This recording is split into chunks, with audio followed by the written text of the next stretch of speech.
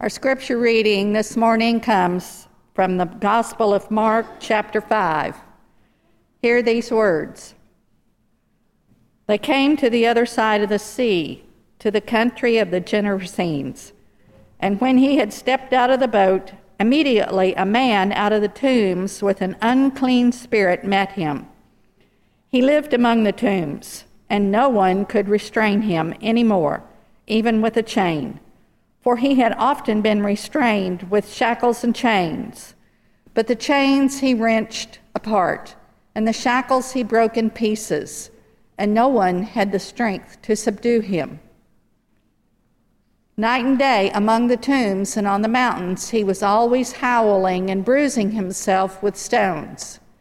When he saw Jesus from a distance, he ran and bowed down before him. And he shouted at the top of his voice, "What have you to do with me, Jesus, Son of the Most High God? I adjure you by God, do not torment me." For he had said to him, "Come out of the man, you unclean spirit." Then Jesus asked him, "What is your name?" He replied, "My name is Legion, for we are many." He begged him earnestly not to send them out of the country. Now there on the hillside a great herd of swine was feeding. And the unclean spirits begged him, "Send us into the swine, let us enter them." So he gave them permission, and the unclean spirits came out and entered the swine. And the herd, numbering about 2,000, rushed down the steep bank into the sea and were drowned in the sea. This is the word of God for the people of God. Thanks be to God.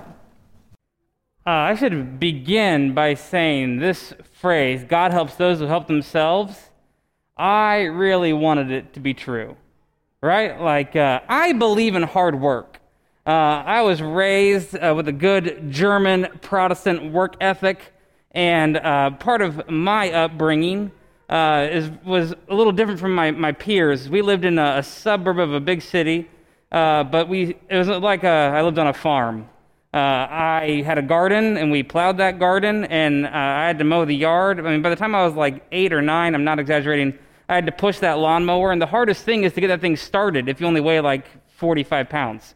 So, you had to push it, and that's what you did. When I would misbehave, which I never did, apparently I did it a lot because I have this story to tell you, I'd have to go out to the wood pile. I grew up in Indiana, so we had cold winters. I'd have to go out to the wood pile, and I'd bring the wood back, and you can imagine this small, petite, 9-year-old boy swinging a 20-pound sledge onto a wedge trying to crack the wood open and using a maul axe, right? I believe in good hard work. I believe that if you put yourself to the task, good things will happen. So imagine my surprise when I really began studying the Bible. And I mean really began studying the Bible, reading it cover to cover, looking word for word. And my surprise when this was not in the Bible. And I was like, I don't know if it was ever told to me explicitly, God helps those who help themselves, or if it was more implicit. Either way, I had believed this. And so it raises a question for me. If it ain't in the Bible, where in the world did this thing come from? And why do Christians say it so much? And then also, what's the danger of us believing it as Christians? So I want to pop the hood on this expression today and take a look at where this comes from.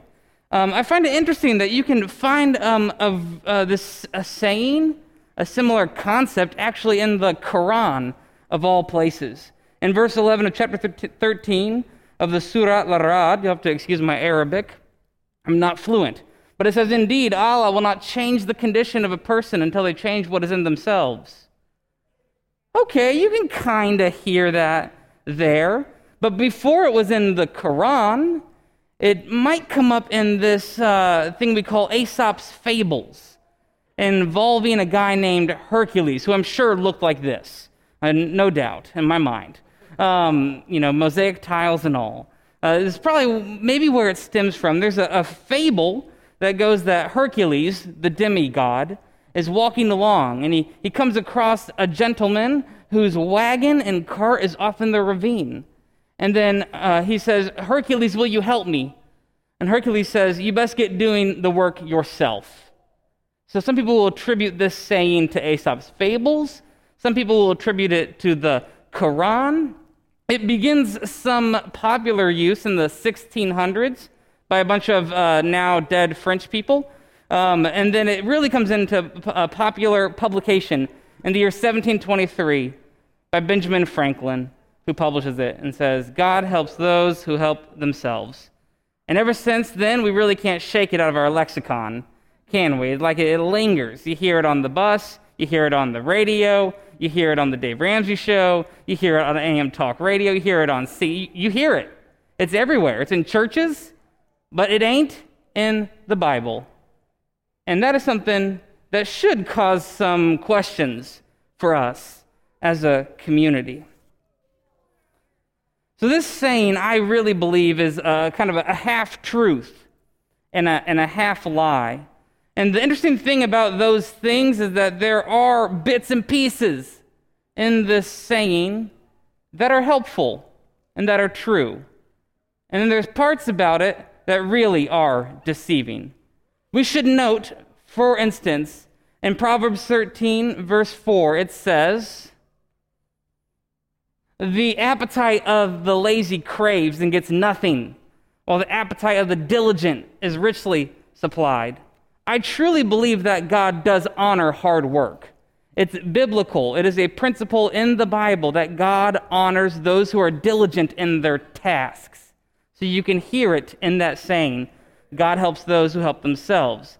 This idea that if I put my task to work, if I put my attention to the detail and I do the work required, God will bless you.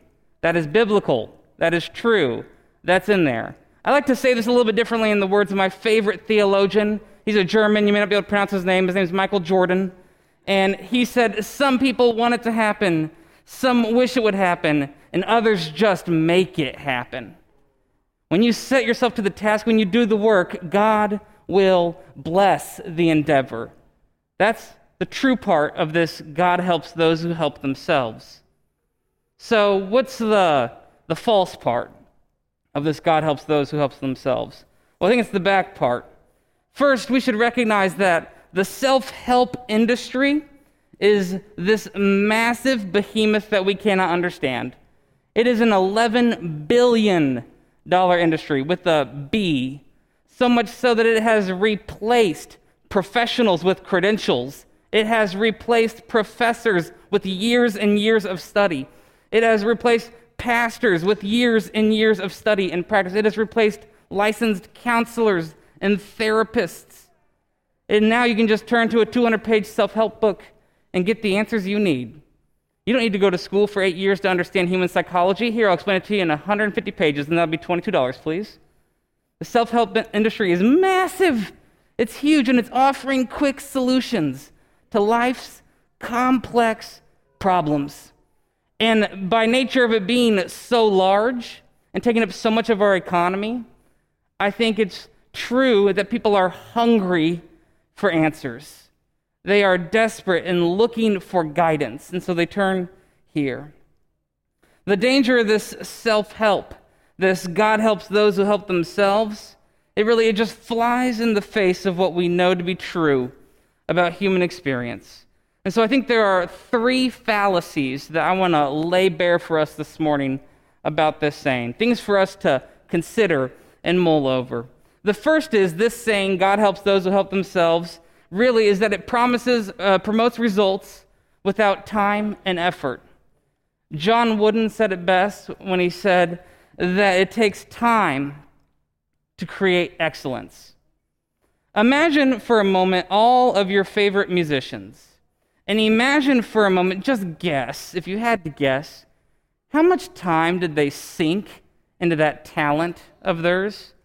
Talent might have gotten them somewhere, right? It might have gotten them a spot at the table. But to really play out to the packed arenas, to sell the tickets, it had to be true talent. And that talent was cultivated over time. And, what's his name? This is off my notes. Mr. Maxwell, Nope.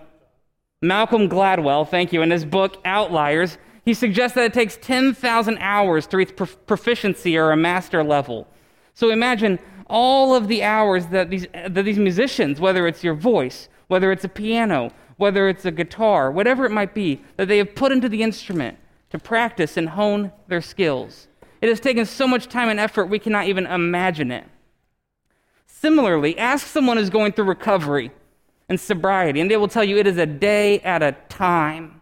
A day at a time. Every single day is work to stay sober, to stay clean. And that takes time and effort, and that is what reveals the results over time. So this idea that you can just buy a 200-page book off Amazon and fix it is a fallacy. And that's the first fallacy, I think, of God helps those who help themselves. The second one is that it promotes radical individualism. It promotes radical individualism. It came as quite a surprise to me. It might come as a surprise to you. I hate to break it to you, but you are not the center of the universe. It's hard, right? One day I will die, and I'm pretty sure the earth will still be here. And that's just the matter of the fact. It's not about you. It's not about you. It's not about me. And that's the lie of the self-help industry, is that it is about you. You are so important. You're so important that I need you to pay me $20. You're so important. Come to my next big TED Talk. That's the lie of God helps those who help themselves, is that it promotes this radical individualism. So much so that it really shuns the community, if we're being honest. And we are, after all, a community of God gathered together to support one another, to pray for one another, to encourage one another, to spur each other on in acts of love. We need each other. We are communal creatures. We were created not only for each other, but for relationship with God. And that's something that flies in the face of those God helps those who help themselves. So just get your spiritual bootstraps on and go do it. Nothing could be further from the truth. We need each other to accomplish amazing things. I cannot do it on myself, and it's not about me. It's not about you. The third fallacy that this sort of lays bare is that it makes you believe you can change yourself.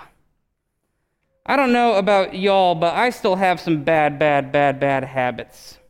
And I've been trying to change these habits for a long time. And they range from the cute to the hurtful, right? The cute habit is like, I still bite my nails. I'm 35 years old. I can't figure out how to stop biting my nails, right? That's a bad habit. And there are other habits like, I still lie. I still at times get very angry with people in my life. And I say things to them that I regret.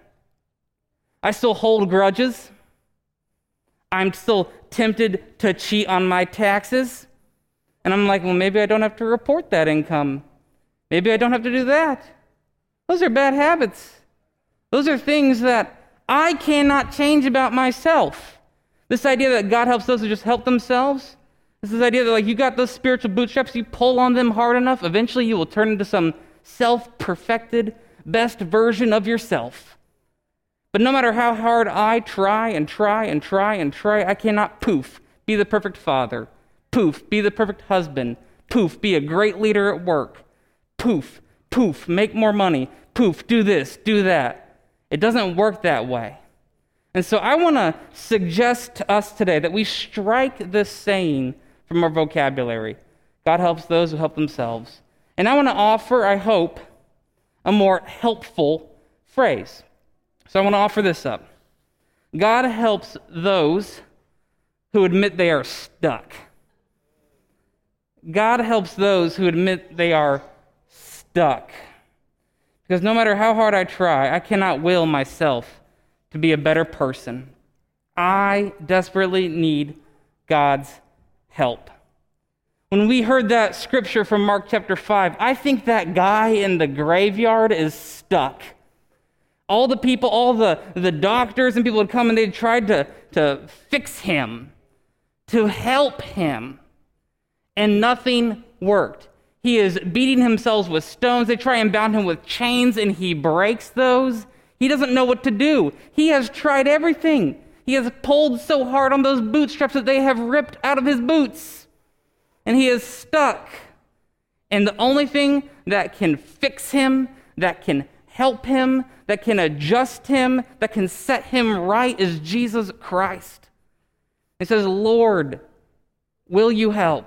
He cries out to God, and Jesus delivers the man from his condition. It's only when I admit my dependence on God and my own inability to will myself into some best version of me, it's then that God reaches down and takes me by the hand and says, now we can get to work. It's when I admit my dependence on God that God can say, I can work with that. I can work with that. It's when I trust the Holy Spirit and all I have to do is show up and say, okay, God, I need your help. It's only then that true transformation can happen. And I pray it's so. In the name of the Father, Son, and Holy Spirit, amen.